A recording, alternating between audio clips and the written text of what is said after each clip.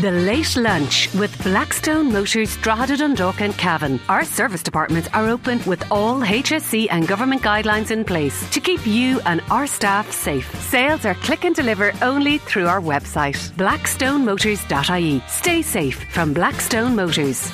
Oh, I'm cold. I am cold, folks. That is the coldest day that's come yet, for sure. There's no doubt about that. I feel it in me bones today. But the other thing is, well, fingers crossed and touch wood, we won't need those snow ploughs. We can put them up for sale again. They'll probably fall out of the skies in footfuls this evening, but I have a feeling it mightn't. But you never know. Sure, weather is hard to predict, isn't it? Even in the best of times. But when you have the current situation with the cold we're experiencing, with a warm front on the way, they really can't predict it. No matter what technology you have or whatever, it is very difficult to map it out when it's like that. But anyway, no significant snow so far. Welcome to the show, and put on the kettle there, have a cup of tea or coffee or a cup of soup or whatever warms you up. We all need warming and heartwarming today, and hopefully we'll do that for you by the spadeful on Late Lunch this afternoon. A little bit later on in the show, Spencer Stevenson is joining me, and it's a big problem for people. Hair loss, especially for young men. Spencer, listen to this, spent £40,000 on his hair loss problem, and over a period of years, of course, but he now has the experience under his belt, and he's a man who many people go to for help with hair loss issues, and he's joining me on the show after 2 o'clock today. Michelle Cummins is with us. She has an inspiring story. She's a young mum, and she has taken to running. She has, and it really has changed her life completely. She's joining us a little bit later on. Of course, Dusty Springfield. Yes, she's my Artist of the Week, and she, well, what a wonderful lady she is and was. But we are going to hear another Dusty Springfield classic today, and I continue her story on the show.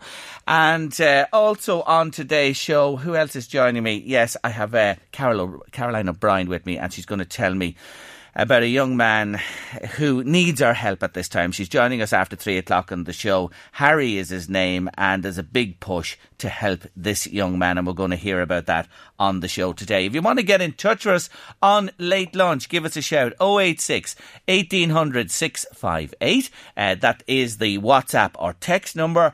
Or if you'd like to call into Late Lunch, it's 1850 715 958. Now, bombshell is all I can say for the GAA. You will have heard on all the news bulletins today that Gaelic Games has lost its elite status in sport.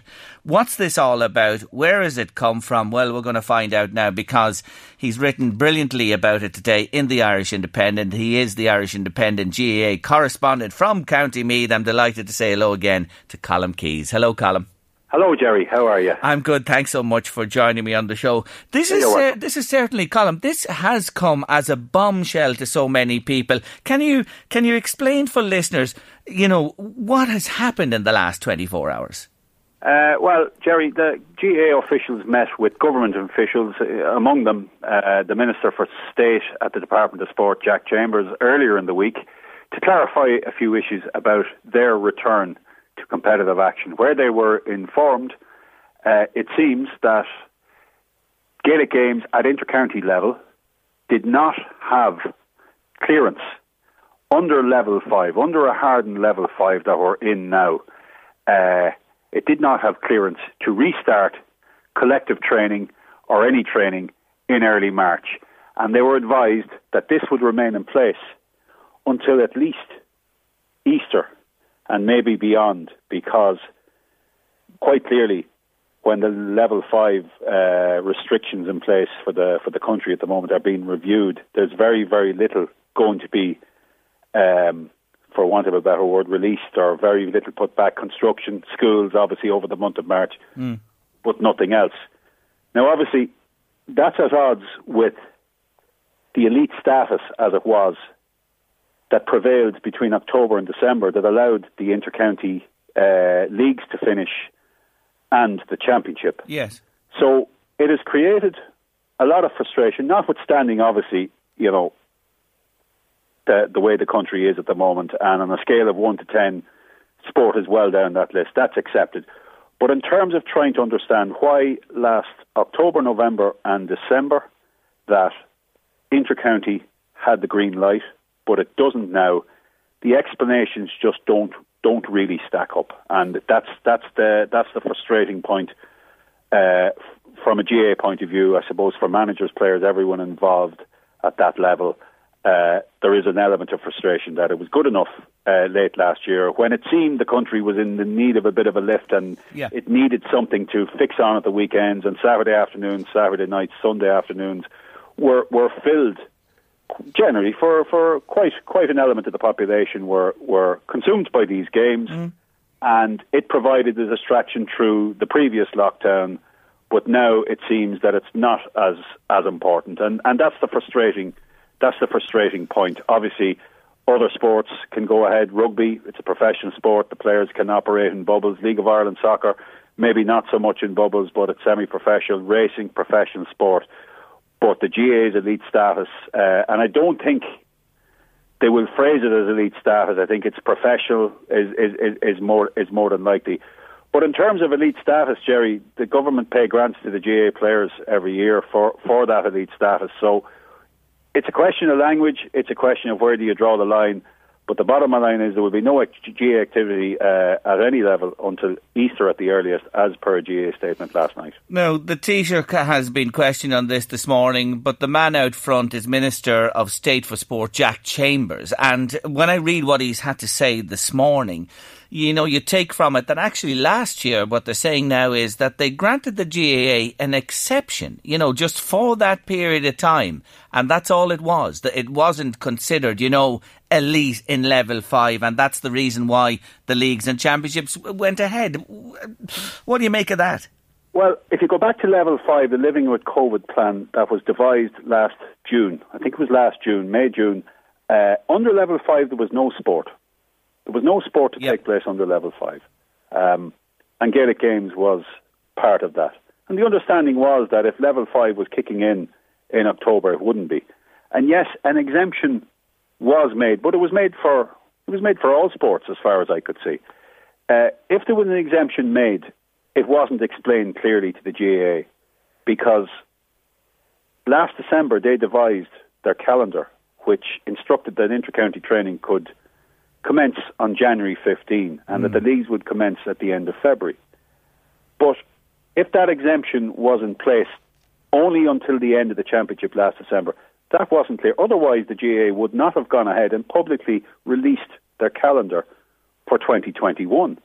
So obviously, there's a miscommunication here somewhere that it wasn't made specifically clear that allowing Gaelic Games at inter-county level to go ahead between October and December was only a temporary arrangement.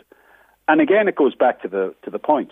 If it's a temporary arrangement, why is it okay between October and December, but not through March and April? And if you gauge by case numbers, and again, look, this is obviously the country is in a more serious position right now, but the case numbers will actually be lower in March and April by projection than they were through October and November when they gave the green light. So there's a lack of consistency there too. Yeah, I hear what you're saying. Let's have a listen. I spoke to Colm O'Rourke, your fellow county man, a little earlier on today, and I just want you to hear what he had to say. Let's listen to Colm O'Rourke. Well, that came as a bit of a bolt out of the blue, and I'm sure that, like a lot of other people in the GAA world, were all very disappointed with this. I had certainly hoped that the inter-county activity would start next month, but far more of interest to me was that underage football, or underage training at least, could start back in clubs, because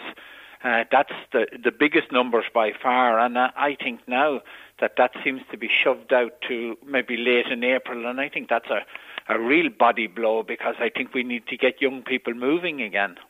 And you conclude, Colm O'Rourke there speaking to me a little earlier on, Colm Keys, you conclude your article actually in The Independent today, talking about this, the impact, not alone now, we'll come back to the county scene in a moment, but the impact on children and parents and coaches, etc. Yeah, now I suppose we have to qualify all of this, Jerry, by saying until schools are back, until kids are going back through the gates of schools, it's very, very hard to see the gates of GAA clubs or any other sporting organisation. So that, we make the assumption that the schools will be back, by and large, even on a phased basis, through the month of March. But there is no prospect of inter-county Gaelic games taking place until May, because they are going to need a 4-week pre-season. And I fully accept Colm's point that there are a lot of frustrated parents out there too who believe, and obviously coaches and young players as well, that are looking for an outlet. And okay, they won't have one in February, and that's accepted. And they won't have one in March, that's accepted, because schools must take priority. But there is no sign of this on the horizon. If the GAA have been advised for that activity should not take place and that they should hold off until the month of April, because there's going to be a lag and there's going to be a build-up period. So Colm is probably right. Right now, it looks like the end of April before even underage teams can get out in non-contact pods of 15 or 10 or whatever it's going to be, as it was last year. So that is a long time down the road, and obviously a concern for the physical and mental well-being of some of those kids, because absolutely, there are restrictions. And look, if 5K restrictions are in place, you can't see how underage games or any games at club level can take place. I mean, I do think club action is a long way down the road here, especially at adult level. I think we're looking into end of May, June before there's any movement. So the implications then, Colm, of this for the calendar, and you say it, are severe really, and it is wide-ranging implications. Could this mean again we won't see a club championship? We may not see provincials. We might just see club championships and the championship itself at senior level. Well, there's probably three scenarios. The first one is that the leagues get underway in May and play through over 5 weekends, and after that a club window kicks in for 14 weeks, maybe to the middle of September, something like that, along last year's schedules, and then the championship with another 4-week run in, obviously, for pre-season, commences sometime around mid-October and finishes like last year close to December. So that would be, you'd be splitting the inter-county season, putting a club window in between. Secondly, they could dispense with the leagues. That wouldn't suit a lot of the lower tier counties who prioritise the league ahead of championship, because they know they've little chance of winning a championship, albeit Tipperary and Cavan won provincial titles last year, and they're now in Division 3. But the leagues could be dispensed with, and they could move to a 4-week pre-season and start the championship in May and finish in August as planned, and follow on with a club season after that. Or they could just put everything back to the back end of the year, but that would leave it extremely tight, and that's a risk, because, as we said, you could spend 2 months with nothing through April and May, because clubs won't be allowed play anyway. So I would think at this stage, I would probably speculate that the league could take place in May into early June, and then a split for club, with the championship happening at the back end of the season. And maybe, Jerry, just maybe that suits the GAA too, because by then crowds may, I have my doubts on this, some element of crowds may be allowed back into grounds later in the year if the country is in a better place. Yeah. And we obviously hope it is. Yeah. And that would obviously help revenues, because right now the GAA is facing a real financial crisis. It does not have reserves of money. Anything it makes, it reinvests into the game, whether it's infrastructure or coaching or whatever else. Yeah. So it doesn't have a reserve, a rainy day fund. It had to go and get government subvention last year. It will have to do it again this year to run its games programs, its coaching programs, all of that.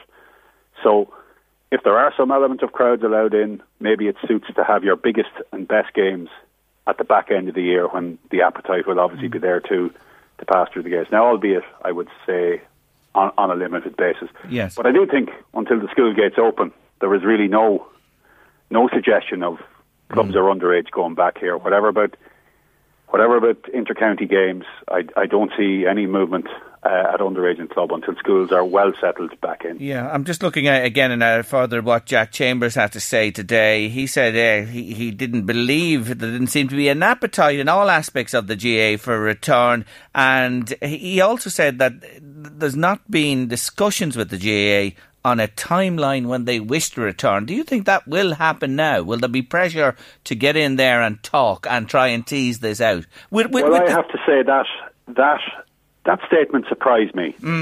That statement surprised me because my understanding was that the GAA, and I stand to be corrected here, but that is my understanding. The GAA did go and seek a meeting to see what the parameters for return to competition were, and it's then that they got, as Colm said earlier, the bombshell that no, forget about March, any return, and leave it until April at least before you make a decision on where you're going. So that does surprise me. Having said that, the Director General of the GAA, obviously the Finance Committee, and many, many treasurers have expressed deep concern about the financial picture. And their preference would have been inter-county at the back end of the season to allow crowds and, by consequence, gate revenue to obviously deal with that issue. And their preference would have been the back end. So does that point to the lack of urgency that Jack Chambers is suggesting? I don't know. I think it's something the GAA may challenge during the course of the day. I do think there's a little bit of rollback, listening to Micheál Martin this morning, and just a gauge of it, that even the idea that underage teams, I mean, Leo Varadkar was on record earlier in the week as saying, maybe through March, that some form of outdoor training for underage kids, not contact, could happen along with golf. So I do think this will change again, and that we may see an earlier than projected return for training, and the league starting in probably early May, late April, early May, and taking off from there with a club season at the height of the summer and revert to a championship at the back end of the year. We'll watch with interest, but I'm sure there will be more reaction to this, and this story will roll over the coming hours and days. I see you're featuring prominently with our own David Sheehan in the second part of his new podcast, After the Gold Rush, Meath Beyond Boylan. You're in there this week, big time, looking at Eamon Barry's tenure as Meath manager. That was something that David contacted me. It's something you'd probably forget about. But at the time, and looking back at some of the newspaper articles, and obviously I would have written at the time, it was a hugely contentious issue for those few weeks in Meath. And indeed, Meath has had its quite a number of controversial experiences around the post-Sean Boylan, around the appointment and the departure of managers. And that was just one element of it. And I suppose a strong clash there between Eamon Barry and the then chairman, now deceased Fintan Ginnity. And as I mentioned, two strong-willed characters that really differed over the appointment of a backroom team at the time, and contentious. And obviously, Eamon replaced Sean Boylan at the time, and he had been a very successful manager with Dunshaughlin 3 in a row and a Leinster title, and he wanted to appoint his own backroom team. And the board had issues with that, members of that backroom team, and it took off from there as to who had the right to appoint and who had the right to approve.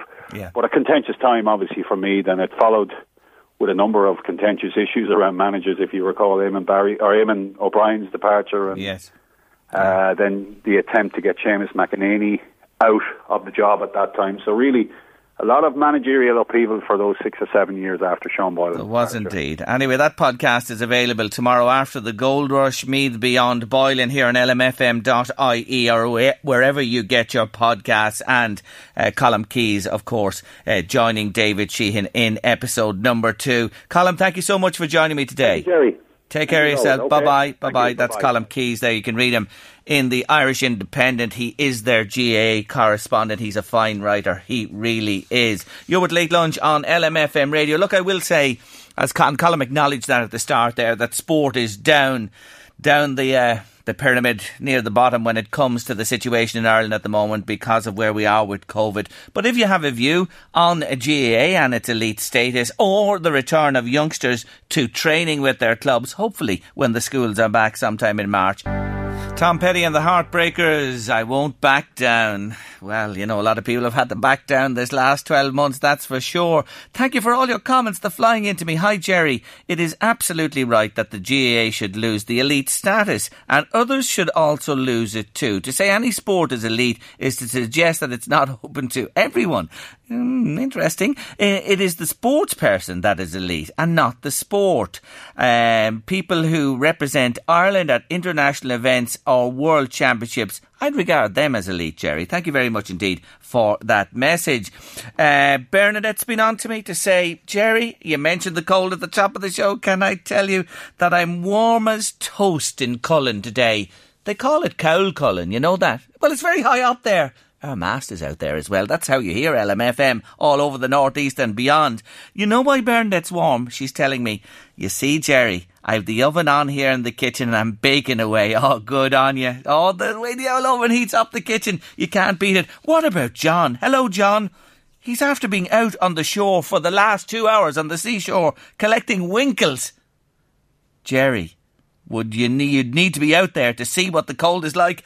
Oh my God, on the shore of the East Coast today, you'd be shaved. John, give us a shout, 1850 715 958. Call in there, 1850 715 958. Maybe you'd have a chat with us to tell us what it was really like and all about these winkles. Michael's been on to say he feels the GAA is way above any other sport in the country. It's not right that they're letting soccer and rugby go ahead. It should be a level playing field. We need to get the young fellas out in the field again to help with their mental stability. If they let the GAA roll out the vaccines, it would be done by now. The GAA is the hub of the country. The government are making all the decisions. Thank you, Michael. Benny from RD. People, Jerry, need to come first. The government are doing their best. The hospitals are full. Every town is racked with the virus. Give it a chance. We need to get on top of things before we can start playing sports. Thank you indeed. God, you have great opinions coming to me this afternoon. Keep them coming. 086 1800 658. Did you see the temperature in Scotland last night? Did you see that? See what the dial went in Scotland? The lowest temperature for 25 years in the UK. Listen to this. I have it here beside me. 22.9 degrees minus.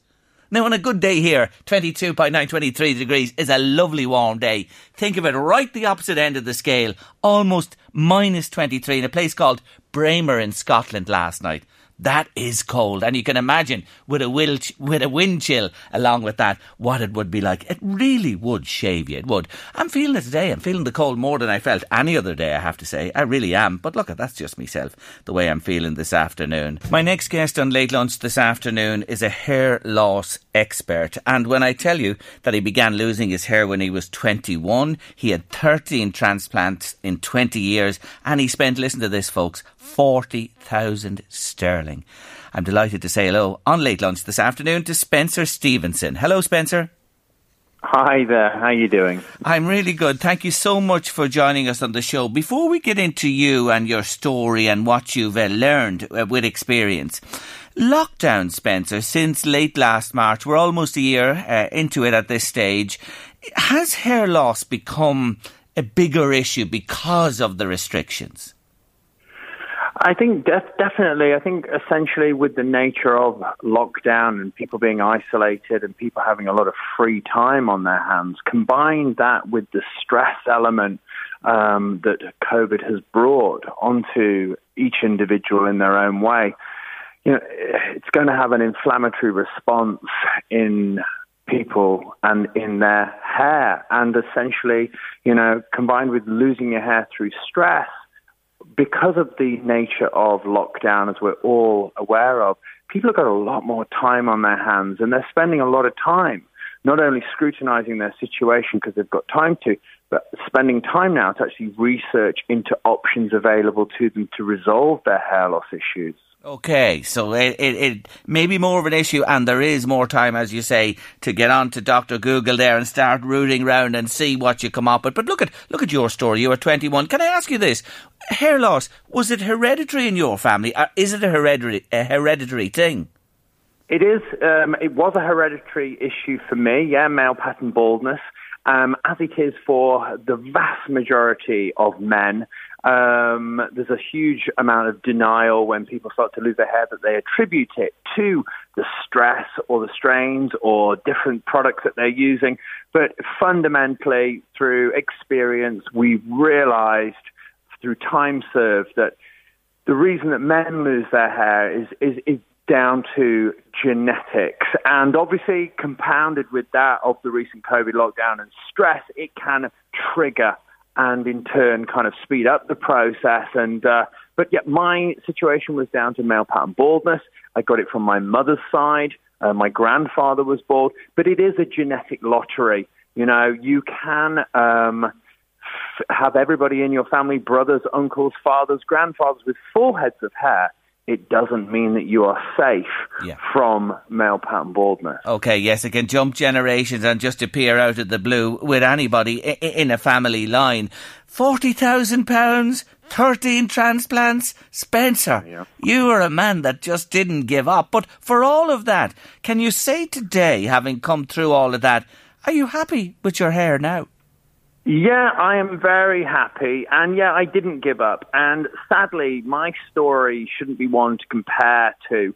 I had very poor procedures to start out at the 20 years ago when the internet wasn't even available. So hence why it led me on a journey to get to the other side. And I learned the hard way. And this is why I provide my services now via spexhair.com and other resources. We run a radio show, The Bald Truth UK, to help educate people from making the same mistakes I made, because I didn't have people to talk to, hence made so many mistakes, hence had so many hair transplants, and it cost me so much money. You say, and I quote you, that this industry is full of sharks, con men, and I really smiled when I saw this, snake oil salespeople. Indeed it is. The industry, the hair loss industry and hair transplant industry, is a multi-billion-pound-a-year industry, and it fundamentally preys on the vulnerable. 99% of products and services that are sold do not work. And what my role that I have helped carve out over time is to kind of protect people from this industry by trying to share accurate information, ethical information that's out there for perpetuity. I'm in the mainstream media regularly over here in the UK and globally. And, you know, I write regular blogs for one of the biggest male grooming blogs in the world, Ape to Gentleman, to provide information so that people can do their due diligence and avoid all the, you know, we've seen this plethora of Facebook ads and Instagram ads, all selling empty promises, promising them cheap, affordable surgery. Often in this industry, if it sounds too good to be true, it is. So you just have to be really, really careful. And what I have aimed to do over the last 20 years is, through my own story and backstory, is simply enable people to sift through that plethora of information that's out there and misinformation, to enable people to get to the facts. Because hair loss is a very, very emotional topic. And until you've experienced it, it's very hard to deal with. There's a great deal of vulnerability, self-esteem issues, confidence issues, and people will jump at any opportunity that they're given, and they're all looking for the answer to be told to them. And there's so many people out there, aka sharks and snake oil salesmen, that are willing to provide that information to them. So what you're saying basically is that when you're in this situation, you're at a vulnerable time, and that the industry really, sadly, preys on that? 100%, sadly. Like with many industries, but unfortunately the hair loss and the hair transplant industry is a whole nother level. And it is designed to prey on the vulnerable and prey on the desperate because of the nature of hair loss and the isolation and the psychological implications of losing your hair. People are desperate, very, very desperate. And there is this is why there are multiple kind of products and treatments that are being missold to try and lure people in to essentially capitalize on that. And, you know, we run a very popular radio show, The Bald Truth UK, which is housed on Ape to Gentleman, which helps educate people to get informed and empower them with the right tools so that they don't just jump into Dr. Google, self-diagnose, and buy the first thing that pops up on a Facebook advert because of an algorithm. Yes. You know? So such important advice, I have to say. So let's cut to the chase here. For you and for the people you advise now to save them from this situation, what worked for you ultimately? What is the number one way of restoring hair? Okay, the number one way to restore hair is essentially to restore it via hair transplantation. But to backtrack, the most important thing, because the nature of hair hair loss is progressive. It only gets worse. It doesn't get better on its own. So you have to intervene, and there are proven treatments that are out there that can help. There's a free ebook on my website to help guide you and sift through it. But they're over-the-counter products, minoxidil.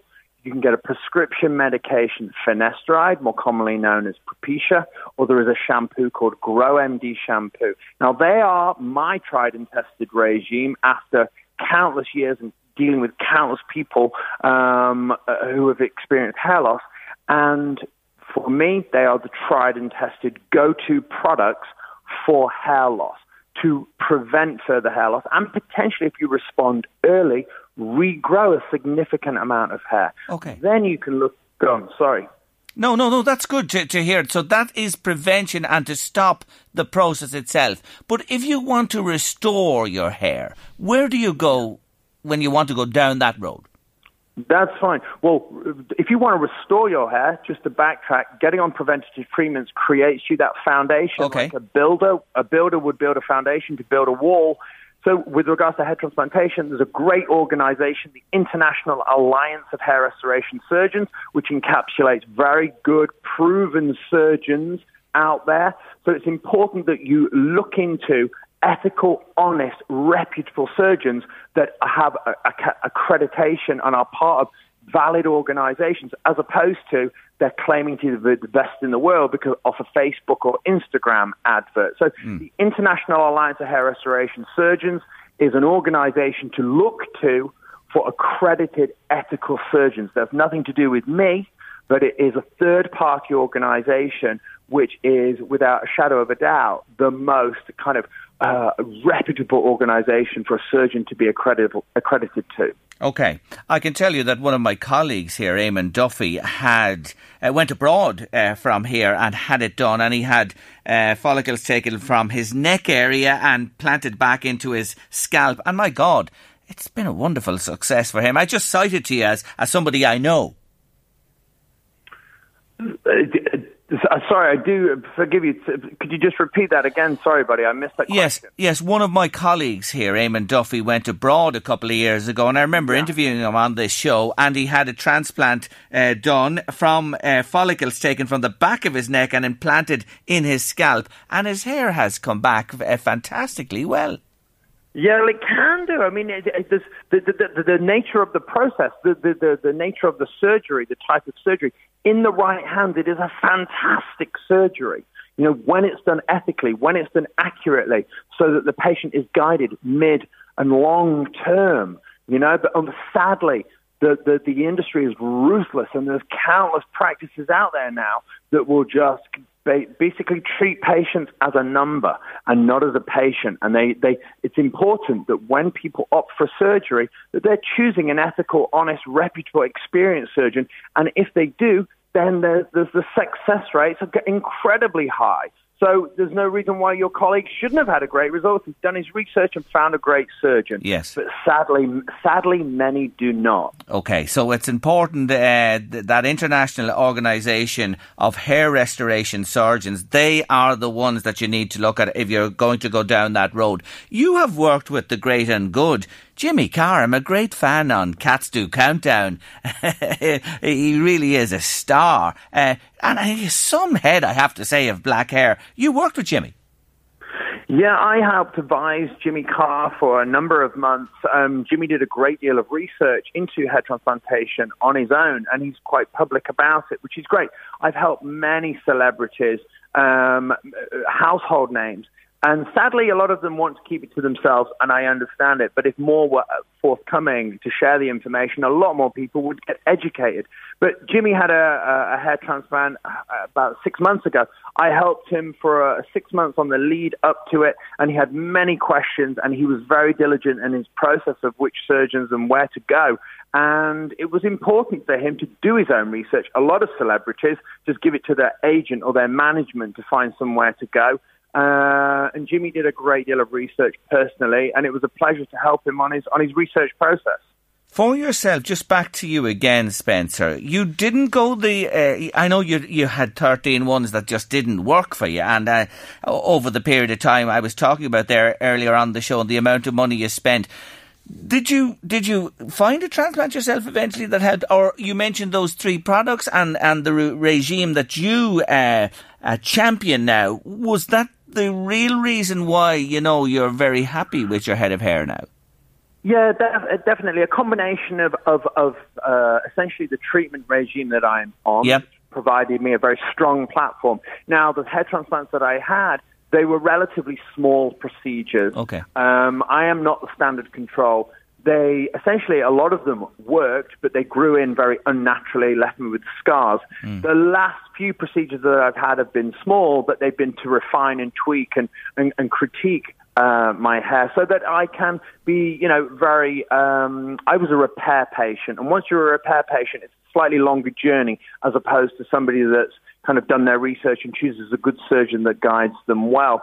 But me personally now, I sport a very good, natural, thick head of hair, despite the fact that the number of surgeries and the amount of money is immaterial to me because I now live my life without being under this kind of weighed down by the anxiety and the stress of a bad hair transplant and hair loss. So I'm not the control. If I were to start all over again, knowing what I know now, I'd probably only have a couple of hair transplants. But the nature of it, it's really important that your listeners know, nobody just gets one hair transplant. Hair's like money. You always want more. And it's a case of be prepared if you're venturing into this, that the most important part of getting a hair transplant is actually preventing further loss of what you've got existing on your head, because that in turn means you're going to have a stable environment and it will mean you need fewer hair transplants down the line. Questions coming in. Naturally, I knew they would for you when you were on with me today on the show. Hi, Jerry. I'm 33, have some baldness appearing on the crown area and the hairline is receding. What would Spencer recommend for me? Where should I start on this journey? Okay, well, I am not a doctor, so my advice is not medical. But if I were you and I was experiencing that, I would seriously, if this is a male caller or a female caller? It's a male caller 33, I do apologise. Yeah, I would highly look into, speak to your GP, but I would look into finasteride, Propecia. It is notoriously known to really help respond and prevent further loss in the crown, the mid to the crown.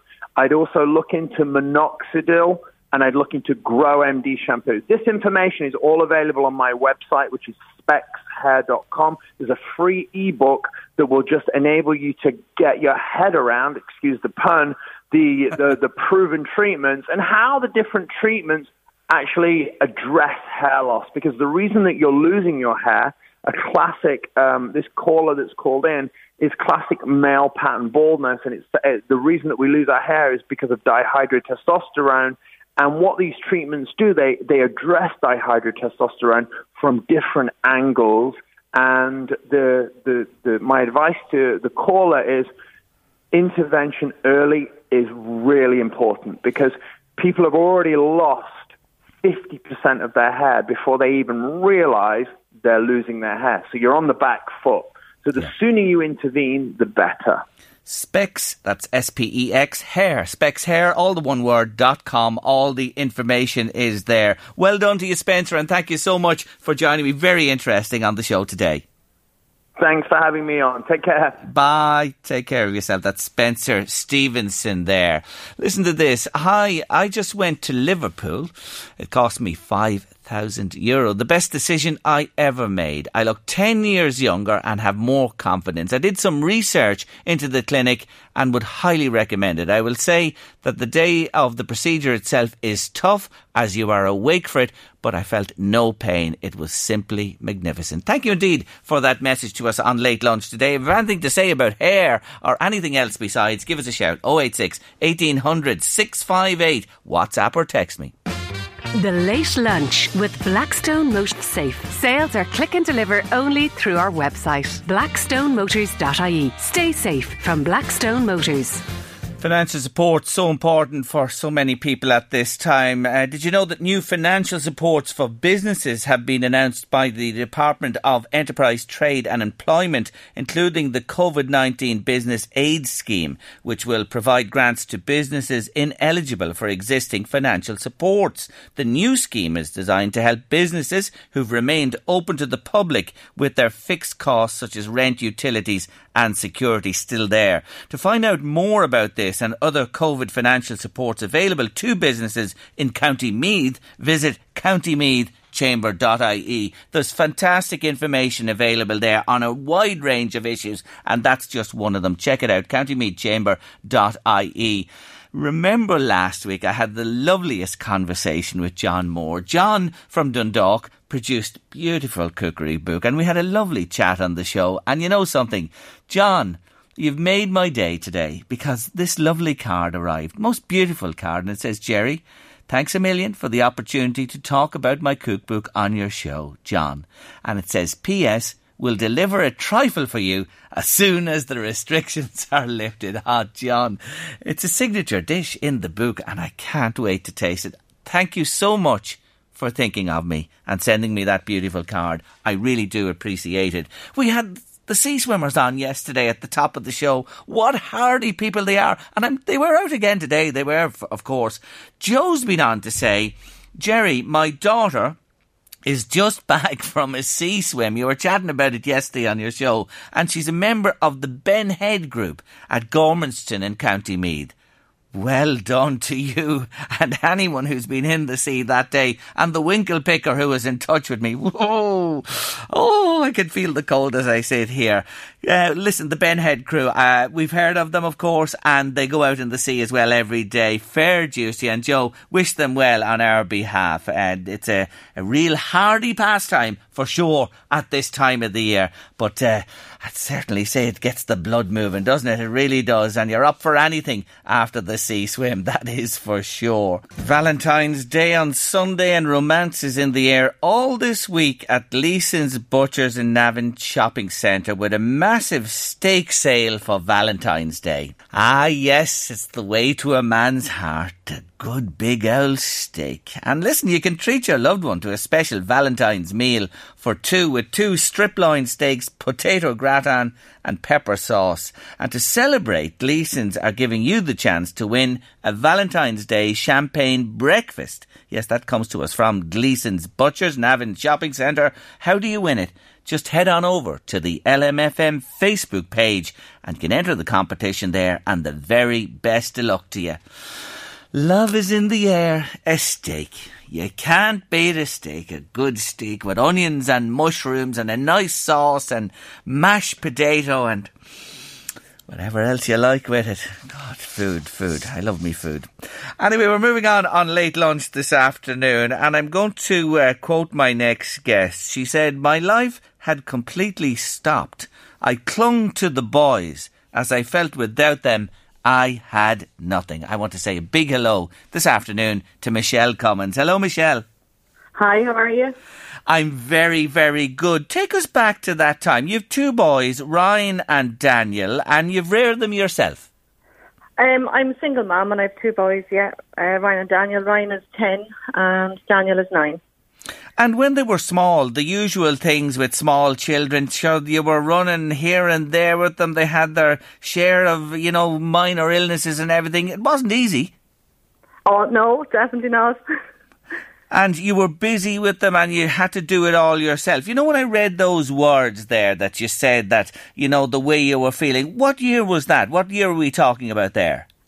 That was around 2013, 2012. I wasn't feeling myself, I was feeling low on myself, and then 2015 things kind of started getting harder for me, and I had to kind of pull myself together because I knew I had to be getting myself in my headspace for the boys, and when you're rearing 2 boys, they're constantly on the go. Mm. And what were you doing? Feeling a little bit down in yourself? Yeah, feeling low. Feeling low in yourself. And you weren't, because we're going to talk about how active you've become, physical exercise of that wasn't part of your life at that stage? No, definitely not. I might go out for a walk, but I wouldn't go too far and I'd be back against the house. Yes. Yeah, and you just get into a rut, don't you, and into a routine, and that's what happens to people. So what bucked you out of that routine to get you up? Because you made the decision, didn't you? I'm going to start exercising. I did. In St Oliver's National School in Navan, Ruth Dunn set up a programme with the school and the Meath Local Sports Partnership, and Mags Bellew took on starting a couch to 5k, and I was like, right, I'm going to give this a go. So went one morning, and we didn't have the proper runners or the attire that you would be wearing that you'd be going out in, and your pennies, tracksuit bottoms, and a pair of cheap runners. I'm sure we'll don't knock them. Don't knock them. People would love to have. Do you know something? People would love to be able to go and buy pennies, tracksuit bottoms at the minute. Let's not take that down a notch at all. But anyway, I know what you're saying. You go up there and you feel and you look around you. Geez, I'm not prepared for this at all. Yeah. So there was about, I don't know, I think it was 10 or 12 was there that morning. It was a great turnout for the first morning, as far as I can remember. And Frances Brown and Karen Ryan, there were other people that was part involved in this, and we went down to Blackwater Park in Navan, and we started off, had a little chat and said what we were going to be doing, and then we done a few warm-up exercises, and we started off walking, and it was a link that was going to be in a couple of weeks' time. Eventually we were going to run 5k at the park, and so that was like sweating straight away. How are we going to do this, or how am I going to do this? But no, Mags Bellew and Frances Brown and Karen Ryan. Mags took me under her wing, and that was it. And I made great friends out of it, and we have such a great network. Yes, we call ourselves the St Oliver's National School Group. Yeah. And you know, it's that camaraderie and the support of others that is so important, and enabled you to make your way. Look, it was difficult. I hear what you're saying, and I suppose at times you felt, you felt like giving up. But you did that 5k, didn't you? And that's a very special moment when you crossed the line. Oh, that 5k that Saturday morning was like, where was the finish line? You're running around the park and you're like, where is the finish line? Is it on the first field or the second field? Where is it? Yeah. We couldn't see the finish line at all. It wasn't easy. It was hard, but I'm a kind of person, I don't like going out, like the girls that all go out in their groups running, where I kind of stick to myself and I have my own pace. I might stop and I might start, and start, but I still complete it. Yes. When and I you did. When I have a target at the end, when I have a target in front of me, I'll finish it. Okay, so you completed that 5k, and I know your boys were there as well, and they were just thrilled to see Mam cross the line and complete our first 5k. But really, that was only the start of your journey, wasn't it? It was, because I started to really like it and enjoy getting out and saying hello to people and meeting people. And it was a time back in 2015 where running and racing and the little groups getting together, there was no competitiveness in it. Everybody was just there at their own pace, at their own speed, and wanting just to get out for fresh air, mental health, and to help everybody. Yes. And the group that was there, like, we all do help each other. There's always a text, how are you keep, and even during lockdown, you'd still get a text and you haven't heard from people in weeks. Next minute you get a text, how are you getting on, are you getting a walk in. Like, we all still touch base with each other, which is great. It's a great support thing. So you move on. You moved on. Yeah. You moved on. You from the 5k, you then decided, well, I'm going to double up here and complete a 10k, and you did that. I did that, and then I went and I done the Bohermeen half marathon. Famous run, that one, the Bohermeen half. It really is, and that was in March. It's my daunting run, I hate it. But it's one of... They came out looking for me that day. I'll never forget it. Did they? They went out looking for you? I was the last one in, and I didn't care, but there was 15 people finished that race with me, and it was just fantastic, the support. They could see me coming around the corner, and every one of them ran in with me. All the girls and the lads were there as well, and it was just fantastic. Like Ruth, Elaine, Mags, Karen, Colm, the whole group of St Oliver's. It was just amazing, and it was the buzz. Yeah. And then I reminded myself when I finished, I've Dublin Marathon signed up for an October. So listen, the half is good preparation, but you did. Oh, you went. It certainly was. But look you went to the first Dublin Marathon in October 2017, and you completed that marathon. I completed that marathon. My heart was for Simonstown football, and I was above running Dublin Marathon. Because they were in the championship they were in the final, weren't they, the same day? Yeah. And they won. Oh, they won that day. My boys were at the final and I was above running the marathon. I'd only crossed the finish line and then one of the girls got a text to say Simonstown were after winning 10 minutes after I crossed. Well, the cheers and the crying, it was fantastic. A double. It was just amazing. A double for Simonstown. You complete the marathon and they lift the championship in Meath as well, because you have big associations with them out there, I know. That was 2017. You've done another one at least, haven't you, or maybe more? A friend of mine's son passed away in June in 2019, and I decided I was going to do the marathon in 2019 for them, for So Sad, for Ryan McGovern. And that's just now, there was 4 or 5 of us had done it for that group. They're very close to me, Maria McGovern and Trevor. And they'd be very close, and I just said, you know what, so we started funding for the So Sad in Navan and So Sad Company, and we raised money and I ran the marathon that day with his picture on my back, and a lot of people said he shone with a smile for everybody that day, and he did. He got me across the finish line that day. Great. So you have 2 now, 2 marathons done. 2 marathons done, yeah. Look, this change in your life that you decided to make, and when you went that first day with the pennies bottoms on you and the wrong runners, when you think of the journey you've made and where you are today with it, put it in context for me. What do you feel? What has it meant to you in your life? It's given me a boost in myself. It's given me some confidence back where I had lost confidence in myself, and it's given me that I can, if I set something, I can achieve it. Where before I wouldn't have. I would say, oh no, I'd back out really quick. But now if I set a goal, I will do it. Which is terrific. And that is a huge change in somebody's life. Confidence up, goal setting and achieving as well. You know, it's terrific that you can reflect on that as you speak to me today.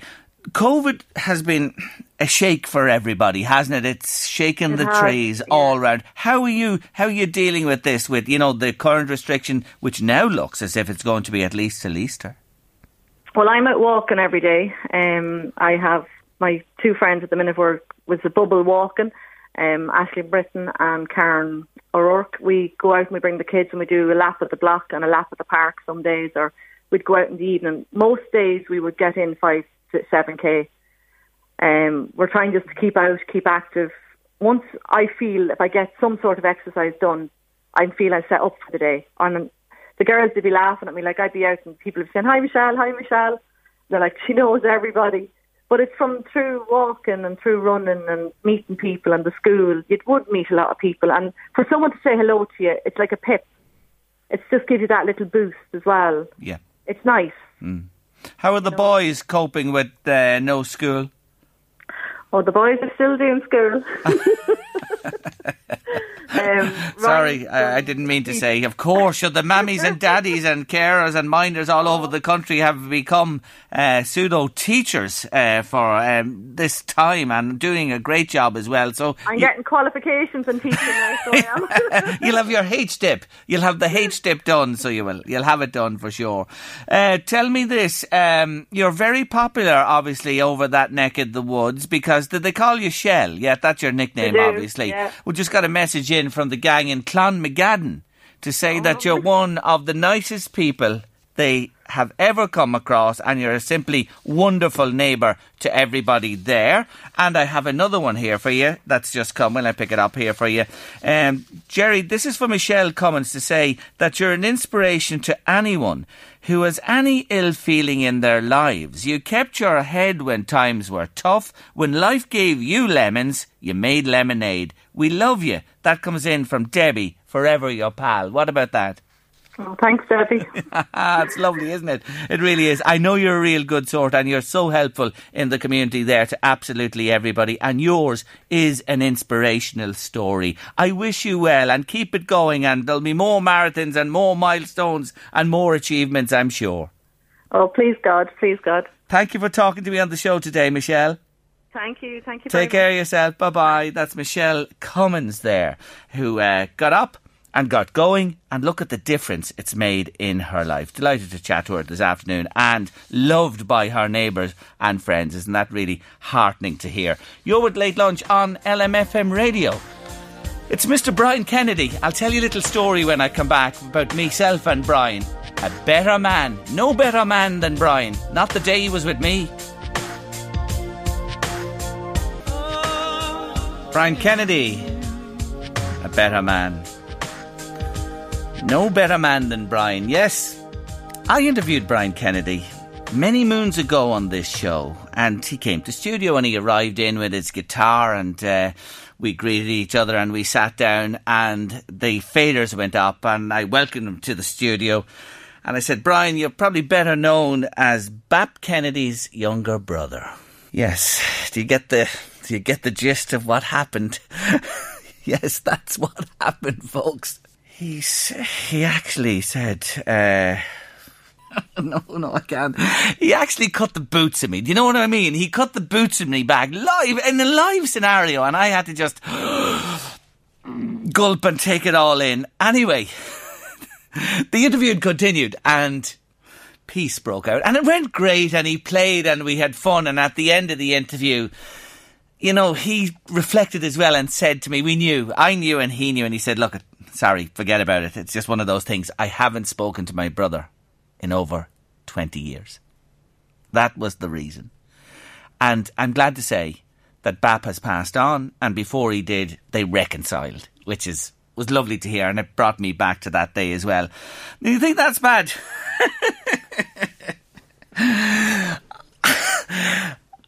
I know of another radio presenter who was interviewing him. At least I didn't call him Nigel for the full duration of the interview. There's another one in there for Michelle Cummins. It's for Shell again, obviously better known by her shortened name. It comes in from your friends to say, Jerry, I joke you not, says the message to me. Michelle is one of life's greatest. She really is so helpful to everybody, and her story is a wonderful one. And thank you for allowing her to tell it on your show today. You're so welcome. No problem indeed. She is an inspirational lady. She certainly is. We were talking earlier on the show about hair transplants, and I'm a bit light in the top myself now, to be honest with you, but I'd never, look, I'm past the point of rescue. I couldn't give a damn at this stage if I have none and end up with none or whatever. It's just life, isn't it? But for a lot of people it is important. And you know, I was thinking of Wayne Rooney, and look, Rooney was almost bald, and look at the head of hair that Rooney has now. He won't have much hair left shortly, Mr. Rooney, managing Derby County Football Club. He'll tear it all out by the time he's finished there. He will. No, he won't. But he will. He has a big job on his hands there. But Rooney is an example of someone who really lost all of it and had it restored as well. And look, sure he has any amount of money to do what he wants to do, but obviously he went to the right people and had it done properly, as Spencer Stevenson was telling me earlier on. Just came to mind. I was thinking about Rooney's one famous example of somebody who has the hair back. Now, tomorrow on Late Lunch, just want to tee this up with you today on the show. Valentine's is Sunday, and we have a show in that vein tomorrow for you, but I want you to participate in Friday's Late Lunch, and I'll tell you how you can do it. So this gives you a little time for homework this evening, right? So, you know the verse, roses are red, violets are blue. I want you to complete that verse for me tomorrow on the show, okay? So roses are red, violets are blue.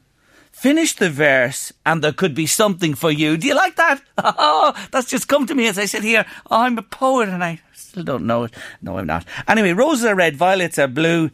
Complete or finish the verse and there could be something for you. So we want you to get working on completing that little verse for us on Late Lunch tomorrow.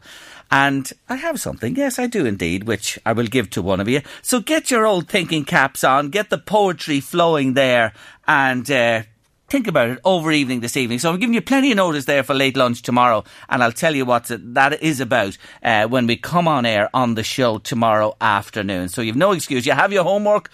The children are all working at home. You get working at home yourselves this evening just for me. Now, just to remind you again, this is so important. I want to say it to you again. Local businesses, they're so important at this time. And It's tough. It's tough for them. It really is. Remember, though, I say to you, they're great, and they have been great at supporting you and me and our football clubs and our children and our charities and everything. And in the main, they've been so good to people over the years. Now we need to return that kindness and support to them. Because remember this, those businesses in our villages, towns and counties here, they employ family members, friends, our neighbours in jobs. And listen, when you go shopping, think of them. If you're online shopping, think of them as well, because a lot of businesses have pivoted, and local businesses have online presence now, and you'll find them there and you can shop from them. But if you're out and about as well, shop local. We must play our part at this time and keep those businesses going, because we will need them beyond this very difficult time. And I thank you for your support for local businesses. Still to come on the show today, we're looking for your help. Yes, we are. And Caroline O'Brien is going to tell you why, because there's a young man who is desperately in need of support at this time. His name is Harry, and he has big local links. And of course, I will be playing it's a classic this time, from my featured artist of the week, Dusty Springfield. Afternoon, I'm Yes, country music fans, you can enjoy country all day, every day here with us on LMFM radio. You'll find Just Great Country, Nathan Carter, Mike English, Mike Denver, Johnny Cash, and so many more. They're all there. Join our presenters, Darren Mahan and Paul McKenna, every day as they bring you Just Great Country. And you can tune in at any stage on the LMFM app or on lmfm.ie. Say hello this afternoon to Anton Marsh. She's tuned in and listening, and she's reminding me that Anton Dubek of Strictly Come Dancing fame is another man who had a significant hair transplant. God, he has a great head of hair indeed, Anton. Stick to the news stories for me, Anton, and keep me up to date. You're not a poet. You're not a poet. Yes, I'm getting them in already. Roses are red, violets are blue. Louise says COVID is crap and homeschooling too. I like that one. I really do. There's another one. Roses are red, violets are blue. Sugar is sweet and so are you. Oh, Pat, thanks so much. Anyway, get them ready for tomorrow on the show. We want to hear loads of them. Get creative. You've only 2 lines to put onto it. Come on, Anton, come on, for God's sake. Have another go there, will you? Anyway, we'll be coming back to this tomorrow. And I have something for you, I promise you, on Late Lunch tomorrow, on the eve of Valentine's Day. Now, you do know my featured artist of the week is Dusty Springfield. And I was telling you yesterday, her newfound success in the late 80s, yes, it continued into the 90s with the album Reputation. She returned to live in the UK from the USA, and while recording what was to be her penultimate album in 1994, it was called A Very Fine Love, Dusty began feeling unwell and was diagnosed with breast cancer. She received chemotherapy and radiation, and her cancer went into remission. So she set about promoting the album. However, by mid-1996, her battle for life returned, and she soldiered on until the spring of 1999, when the world lost, in the words of Elton John, the greatest white singer there's ever been. And I think this song bears it out. Yeah, Dusty Springfield at her very best. And Elton John did say that he reckoned she was the greatest white female voice ever. And that was some tribute from Elton John after she passed away. We conclude the Dusty Springfield story tomorrow on Late Lunch with another great Dusty song. God, we have the strangest of listeners, don't we? Roses are red, violets are blue, but don't get excited. I like monkeys too. Oh my God almighty. Well, you know, it's a verse and it does rhyme and it's in there, and I'll hold on to it till tomorrow with the others as well. But come on, get cracking tonight. Get that poetry vibe up in you and put them together for me tomorrow, and we'll have a bit of fun here on Late Lunch with some wonderful guests as well on the eve of Valentine's Day. We were speaking to Colm Keys, top of the show, about the GAA, and it looks like there won't be inter-county games for some time, and losing their elite status. I have more messages there. This just reflects what quite a number of people are saying. I think the GAA should not open up completely. Let me say that again. I think the GAA should not open up until it's completely safe to do so. It was reckless to see county finals taking place last year and no social distancing. Our health must come first regardless. And Jerry, I am one of the GAA's greatest supporters, says that message into me there that just popped in there. Thank you indeed. Love to hear from you on the show. Now we're going to have a head to Clonmellon in County Meath. I know it well, and I'm going to have a chat with Caroline O'Brien. Hello, Caroline. Caroline O'Reilly. Sorry. Beg your pardon. No, oh my fine, God Almighty! It's how. Caroline O'Reilly, I beg your pardon. There you are. Now, let me rectify that there. There you are. They were changing your name in here from O'Reilly to O'Reilly. Don't ask me why that was. Anyway, Caroline O'Reilly in Clonmellon, welcome to the show this afternoon. Now, tell us about this guy, Harry. Harry Martin is 25 and he is my niece's fiancé to Sinead Snowden of 9 years. And he has been diagnosed with a rare cancer, brain cancer called glioblastoma, which is grade 4. And because it's rare, it started in his spine and then to his brain. Now, at the moment, he is on his last chemo, and it may or may not stabilise. He has 40%. And at this stage, they kind of give him 8 months because they've run out of any treatment that they can give him by the NHS. So what we want to do is we want to try and get into Germany to get experimental treatments in private clinics over there. And but obviously everything comes with a price, and a price of 150,000 sterling. So we have set up a GoFundMe page, and it's called Harry's Healing Fund, and or Instagram, Wheel Keep On Rolling. Wheel is spelled with WHEL, if anybody wants to donate. So far we have raised over 65,000 in over 3.5 weeks, which is going very well. Yes, fantastic. So actually you're up to, I just checked there before I came in, you're up to 67,000 at the minute. So very good. The money is tipping along there as we speak, you know. Yeah. So look, time is of the essence here, and funding is of the essence, because the sooner he can be got to Germany, there is hope if he goes there, and it will give everybody hope. This came out of the blue, didn't it, in April last year? Yeah, what happened was Harry was prepared to go into the army. So he's keeping himself fit, doing his, obviously going to gym, swimming and running. And he got a sudden pain in his back. When he went to the doctor, they thought it was maybe a disc or something, so they gave him inflammatories. Then a week later, he started getting sensations in his feet. So they had to send him for urgent MRI, and discovered a 4.5 centimetre tumour in the spine, which is they're not able to operate now, you know that way. So yes. So it's a critical situation. So the GoFundMe page is Harry's Healing Fund. So it's GoFundMe.com, Harry's Healing Fund. If you just Google, folks, Harry's Healing Fund, I've done it already, you'll see all the information there. Now, he has big connections here in Ireland, of course, in Clonmellon, I know in Ashbourne as well, and over to the UK. There's something planned with balloons. Tell us about that. What are you going to do there? Well, obviously, Valentine's Day is coming up, and we want to send all our love to Harry. And we've come up with an idea of a family from Ireland and England. And what we're going to do, we had to get T-shirts made. My sister in Dublin got T-shirts made free. They were donated to us. And we are going to do a 5K walk. Obviously, with this COVID, we all have to stay in our own areas, our own towns, our own cities.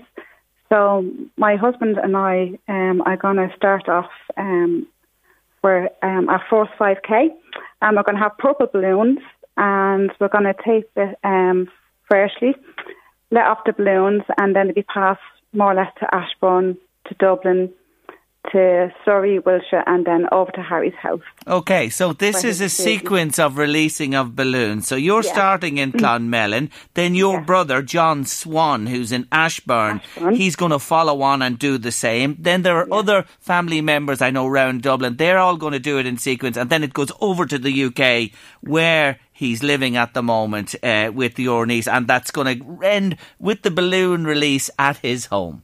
Yes. It's a lovely thought. It's a really beautiful thing. I really have to say that. It's a lovely, lovely touch. And you know what it is? It's connecting everybody, isn't it? It really is.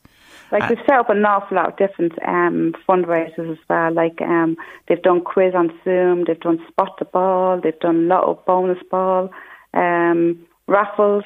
I've made up a hamper here and I'm selling tickets outside my local shop on a Friday for a couple of hours, and that's going to be raffled off on Valentine's Day as well. And my sister's in one big one as well. So you know something, you're great, and people are great when the chips are down. And you know what? People are wonderful at supporting all the causes, you know what I mean, that come along as well. We're terrific. It's one great aspect of people in these islands, just not Ireland, England, Scotland, Wales. There's a great, coming together of people in times of difficulty and support there, and long may that continue. So you need 150. You've just gone over 67 as I speak, and I'm hoping that our little chat today will push that along a little further for you. GoFundMe, Harry's Healing Fund. How is he? These are tough times for himself. Yeah, as I said, he's still on his last chemo at that moment, so he is in a bit of a pain in his lower spine. So obviously he's in bed all the time. They have a hospital bed, and he is, some days he's up, some days he's down, but he still tries to keep smiling. And even last June, when he thought there was some hope, he actually went out and did some fundraising himself for cancer, teenage cancers, and he raised over £8,000 himself in England. And now we're looking for help for him. Yes, that way. He deserves it, and every shot he can get at this for groundbreaking treatment or anything in that area, it is well worth pursuing, and he has to do it. Look, I wish you well with the balloon release and everything you're doing, and I say to listeners again, if you can help at all, this guy really needs it this time. GoFundMe, Harry's Healing Fund. Caroline O'Reilly, thank you for joining me on the show today. Thanks, Jerry. Wish you well. Bye-bye. God, the great people. And we think of Harry as we sign off on Late Lunch this Thursday afternoon. Don't forget the wee verses. Roses are red, violets are blue. They're bombing in here to me already. It's for tomorrow. It's all right. I'll look after them for you here, I promise you. But get cracking tonight and get them to me tomorrow during the show, and we'll have a bit of fun with them, I promise you. Also on tomorrow's show, yes, the wonderful Monica McInerney is joining us. She has a brand new book out. She'll be with us on the show tomorrow. Tara Walker is here with The Food of Love. Leon Blanche will look at the weekend in sport. And we have a great story, Love Second Time Round, to bring you on the eve of Valentine's Late Lunch. But we'll say goodbye to you today with Eddie on the way with some wonderful music on the drive for the next couple of hours. Yes, ho hey, we're on our way. Back tomorrow 1:30. It's the Lumineers. See you then. The Late Lunch with Blackstone Motors, Drogheda, Dundalk and Cavan. Our service departments are open with all HSC and government guidelines in place to keep you and our staff safe. Sales are click and deliver only through our website, blackstonemotors.ie. Stay safe from Blackstone Motors. Millions of people have lost weight with personalized plans from Noom. Like Evan, who can't stand salads and still lost 50 pounds. Salads generally for most people are the easy button, right? For me, that wasn't an option. I never really was a salad guy. That's just not who I am. But Noom worked for me. Get your personalized plan today at Noom.com. Real Noom user compensated to provide their story. In 4 weeks, the typical Noom user can expect to lose 1 to 2 pounds per week. Individual results may vary. It's that time of the year. Your vacation is coming up. You can already hear the beach waves, feel the warm breeze, relax, and think about work. You really, really want it all to work out while you're away. Monday.com gives you and the team that peace of mind. When all work is on one platform and everyone's in sync, things just flow. Wherever you are, tap the banner to go to Monday.com. When you make decisions for your company, you look for the no-brainers. And if you have a lot of mailing to do, Stamps.com is the ultimate no-brainer. It streamlines your processes to make your business more efficient, which makes you less busy. Mail checks, invoices, legal documents, and everything you need to keep your business running with Stamps.com. Seamlessly connect with every major marketplace and shopping cart. Schedule package pickups and see your cheapest and fastest shipping options from different carriers, with rates up to 89% off USPS and UPS rates. And with the Stamps.com mobile app, you can take care of mailing and shipping wherever you are. Make the same no-brainer decision as over 1 million other businesses with Stamps.com. Sign up with code PROGRAM for a 4-week trial, plus free postage and a free digital scale. No long-term commitments or contracts. That's Stamps.com. Code PROGRAM. Even on a budget, quality is non-negotiable. That's why Quince is the place to score high-end essentials at 50 to 80% less than similar brands. Get your hands on buttery soft cashmere sweaters from just $60, Italian leather jackets, and so much more. And the best part about Quince, they exclusively partner with factories committed to safe, ethical, and responsible manufacturing. Elevate your style without the elevated price tag with Quince. Go to quince.com/upgrade for free shipping and 365-day returns. Hi, I'm Daniel, founder of Pretty Litter. Did you know cats tend to hide symptoms of sickness and pain? I learned this the hard way after losing my cat, Gingy. So I created Pretty Litter, a health monitoring litter that helps detect early signs of illness by changing colors, saving you money and potentially your cat's life. Pretty Litter is veterinarian developed, and it's the easiest way to keep tabs on your fur baby's health right at home. Go to prettylitter.com and use code ACAST for 20% off your first order and a free cat toy. Terms and conditions apply. See site for details.